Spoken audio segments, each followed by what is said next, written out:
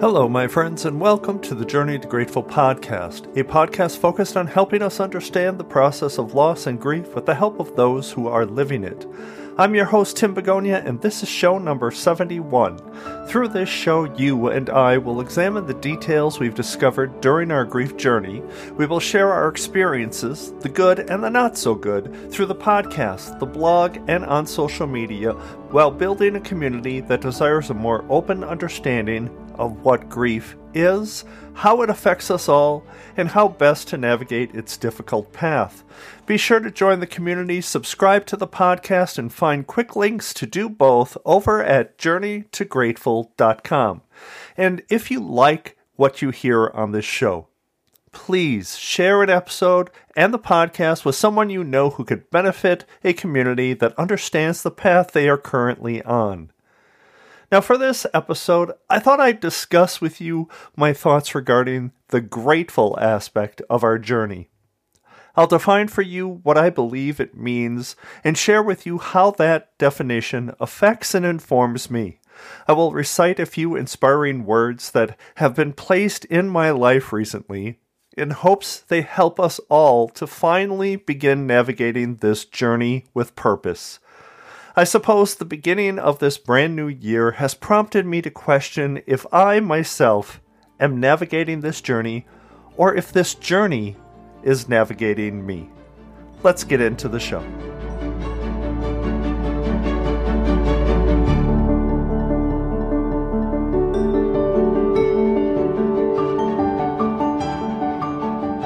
Just this morning, I was watching Good Morning America while scrolling through social media, measuring my life at the moment through others' eyes. Not a very mentally healthy thing to do, I admit, but I'm sure on some level we all fall into this exact process for our days. Now, the show caught my attention with a well-spoken guest, the recently crowned Miss Universe, who, by the way, is Miss America. And in her chat, she mentioned it was her last age-eligible year regarding her late entry into pageants. She spoke of her message and then shared a favorite quote of hers. If not now, then when? She went on to say that she appreciated its message and inspiration, especially how its simplicity simply exclaims, "Why not?" So my first thought on grateful could not be better defined than from the quote that she shared. If not, then when? For me, it speaks volumes on many different aspects in life, and in our cases, grief and the idea of moving forward. If not, then when? Moving forward on this journey for me has always been a clumsy dance with being grateful. I say it that way because, in a way, when you lose someone, anyone, but especially your spouse, you're constantly at odds with anger and frustration alongside trying to find reasons to still be grateful. Whether it's grateful for another day or grateful for the family you still have, grateful for the support of friends, or just grateful instead of angry. No one wants to be mad 24/7. Now, I know my wife Colleen would certainly not want me to be as well, but this dance with grateful isn't always as easy as the Hollywood movies make it out to be. So I look back on this journey I have been on for 2.5 years, and I've discovered a restructuring and a refocus of my life, which at times wasn't so obvious standing so close to it. But somehow, without knowing it, I must have asked myself, if not now, then when? Today I challenge you to ask yourself the same thing. Examine what it means. More importantly, what it means to you. Because as we all know, it's well and good for me to share my thoughts and my beliefs and my experiences, but they don't necessarily equal yours. But I hope this question, whether it hits home for you immediately or it just sits with you subtly for a while, I hope it makes you think. Just think, that's all. No grand action must be taken within 24 hours of listening to this podcast. Instead, let it simmer in your grief, wherever it is at this moment, and just consider it. If I don't begin to look for and find grateful now, then when? Now, another moment of inspiration, which was thought-provoking for me last week, came from my bereavement group. Now, the group's name is Kindred Spirits, and for anyone who joins a meeting or two, they soon discover how appropriate that name truly is. Last week, we were presented with a blog post excerpt which a friend, Anne, brought to the group. It's entitled, "The Place Where Grief Meets Me." It's poignant, it's honest, thoughtful, authentic, and for our group, it was a great way for us to examine our grief with a slightly different lens. Now let me take a moment to read it for you now. On the floor of my kitchen, back against my fridge, this is the place where my grief often meets me. It's the place I found myself when my house was empty for the first time after my husband's death. It's the place where I found myself just about every morning for the weeks that followed. It's the place where I found myself shortly after the phone call about my dad's death. It's the landing place that my emotions direct me to, sliding me down the stainless steel until the wood of the floors finds me and holds me safely for as long as I need it.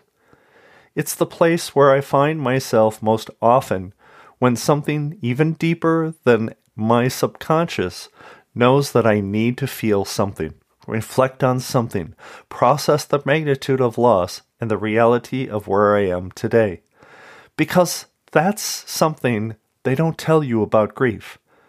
There are genuinely moments where I can't possibly reconcile the fact that I am both the person I was then and the person I am now. But somehow, I can find both of them in this spot, on the floor of my kitchen, back against my fridge. I've heard of this place before, just in different lives with different stories, where it exists in different capacities. I've read about many grievers with their own despicable yet admirable titles, widows, cancer survivors, orphans, bereavement parents, who all have their own place where grief meets them. I've heard many lay claim to the bathroom floor, the bedroom floor. I've even read of someone who finds herself on the garage floor. Oddly, it's usually a floor. Maybe you're thinking of your own floor right now, or maybe you're far more evolved than the rest of us and have upgraded to a spot on the couch or your favorite pillow in bed. All this to say, this place is real, and this place is sacred. And mine just happens to be the floor of my kitchen, back against my fridge. Again, the title of that piece was The Place Where Grief Meets Me. And I'd like to examine this concept a bit, because less in the manner of devastation and numbness, and more in the manner of everyday grief thoughts and moments. You see, as we dove into our discussion with my group, we found some to have a bench in the backyard, or others who have a chair or his chair in the family room. And I noticed a curious theme was developing as we discussed this idea of where grief meets me. What I realized as I listened was that most everyone was speaking of it as a moment of reflection, of thought and contemplation, not necessarily of a fall to your knees kind of grief. At least, not anymore.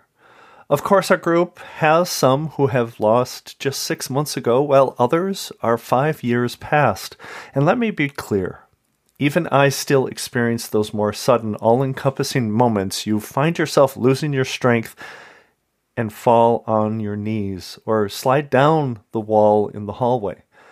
However, in our continued discussions, it became those moments and places where we sit with our grief, and less about those moments that take us over with grief.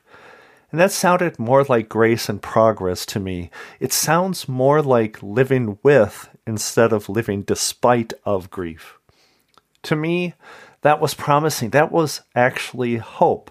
And as we continued our discussions and our sharing, I actually searched within myself. Do I have a place where grief meets me? I wasn't sure, not initially. I didn't have a chair or a place in my house where I constantly go to feel. I hadn't a spot in the yard or a tree to often seek out. I just didn't. And then I wondered, was that okay? Don't I need a place where grief meets me? And then I realized I might. I kind of do. But again, it's less of the fall on your knees type of moment, but it's more of a reflection. It's a place to embrace my loss alongside my memories, which is really the key here. To shed a tear? Of course. Maybe. But also to find light and grace within those memories. For me, the place where grief meets me might be a bit odd, a bit unconventional. I believe it's Disney World. Now, because we're a Disney family, so many memories have been made in Disney. It's the safest place I know to meet my grief, embrace my memories, and find grateful. Mine. Because it is there where I am grateful I have those memories. It is there where I embrace the places, the thoughts, the moments where smiles and laughter were abundant. And honestly, it's the place to grieve for me, to allow my sorrow to walk alongside my good, happy memories, to allow my past and my future to live together, and to find hope, to find peace, and to be with my grief in as much different way than in the home that we made or in the front yard where a tree was that we planted perhaps, and maybe, just maybe, this kind of place where grief meets me is less about grief and just more about loss. The loss of our future. The loss of our memories we could have shared years down the road. The loss of what was promised. And the loss of what could be. So I suppose I find myself sitting with my loss in Disney, in specific moments reserved just for me. Not because I'm losing it, not because of devastation, but rather because of the grateful I choose to seek. And the grateful, which I've recently discovered, no one can take from me, as my future at times seemed to have been taken from me. I ran across a passage which speaks to my experience with Disney very well. It's written by someone that is unknown, a woman who had come to love Paris before she met her husband, and in turn they loved it together. This written years after her loss. Paris was a special place for me. Then it became our special place, she writes. I wanted to take it back for me. Did you have a special place with your loved one? Have you reclaimed it? Have you gone there to experience it again? Is it something you would consider doing, or is it a bit tough to consider? Keep it in mind. Keep the possibility of it possible someday. Find a way someday to take that place back for you, and find a way to embrace your grateful there once again, and allow your grief to sit alongside your wonderful memories. Now, to close out this episode, I'd like to share with you a poem written by Donna Ashworth from her book, Loss, Poems to Better Weather the Many Waves of Grief. It's entitled, Don't Miss Me More. Don't miss me more than once a day, for life is moving fast. Don't wish all of your time away, dreaming of the past. Don't waste the moment looking at the things I left behind me. I'm not within those walls or boxes. The heart is where you'll find me. Don't dread to say my name, sweet one. Don't fear the wrath of sadness. Just take the love you had for me and turn it into gladness. Don't worry when my birthday comes. Don't feel me missing more. I'm filled with love you're sending me, just as I was before. Some days your anger will rush out. Your tears will find their way to me wherever I am then. I'll soothe them all away. When I'm gone, don't miss me more than once or twice a day.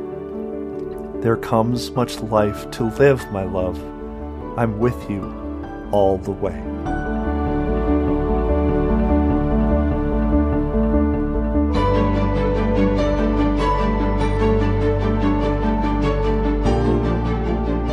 Thank you for joining me on the Journey to Grateful podcast. I'm so very thankful that you are here each and every week. And I understand that sometimes an episode can touch you in several different ways. And perhaps this one has, and sometimes it's a little bit more difficult than others. But please use that as a way to gain strength and to move a step forward. And please, I invite you to stop by the community and let your voice be heard. Share your story or ask questions. I'm glad to help if I possibly can. You can head over to journeytograteful.com/community to access our social media channels over at Facebook or Instagram, request to become a guest on the podcast, or contribute to the blog with your very own story. While you're on the site, sign up for my bi-monthly newsletter designed to provide you inspiration and motivation. And also, I invite you to connect with me directly via email, tim@journeytograteful.com. Or more importantly, why don't you give me a call, leave me a voicemail, and share your story or your personal struggles. The phone number is 262-298-2428. That's 262-298-CHAT. Or with that number, you can simply text me. You don't even have to talk. And lastly, I ask if you like the show, please share the podcast with a friend. Take a couple of minutes to rate and review the show over at Apple Podcasts. That goes a very long way to helping this podcast reach more and more people who need to hear it. You can go directly to journeytograteful.com and choose the Leave a Review button on the homepage or the podcast page. So this episode provides you much to think about, and I believe we need to push ourselves just a bit more. We need to strive to find our grateful, or at least find a way to be more grateful than angry. Ahead of us is time. Ahead of us is life, and it is up to us on how we live those days ahead. We can either focus on our loss and be angry and sour and frustrated every minute of every day, or we can realize what we had was something special, and we can be grateful, at least for that. Remember what Winnie the Pooh said, "How lucky I am to have something that makes saying goodbye so hard." Thank you again, my friends, for joining me today. Let me know your thoughts on today's episode. I would really appreciate the feedback. And for those who are walking on their path with grief, I hope you find a way to walk confidently on your journey to grateful. Bye-bye.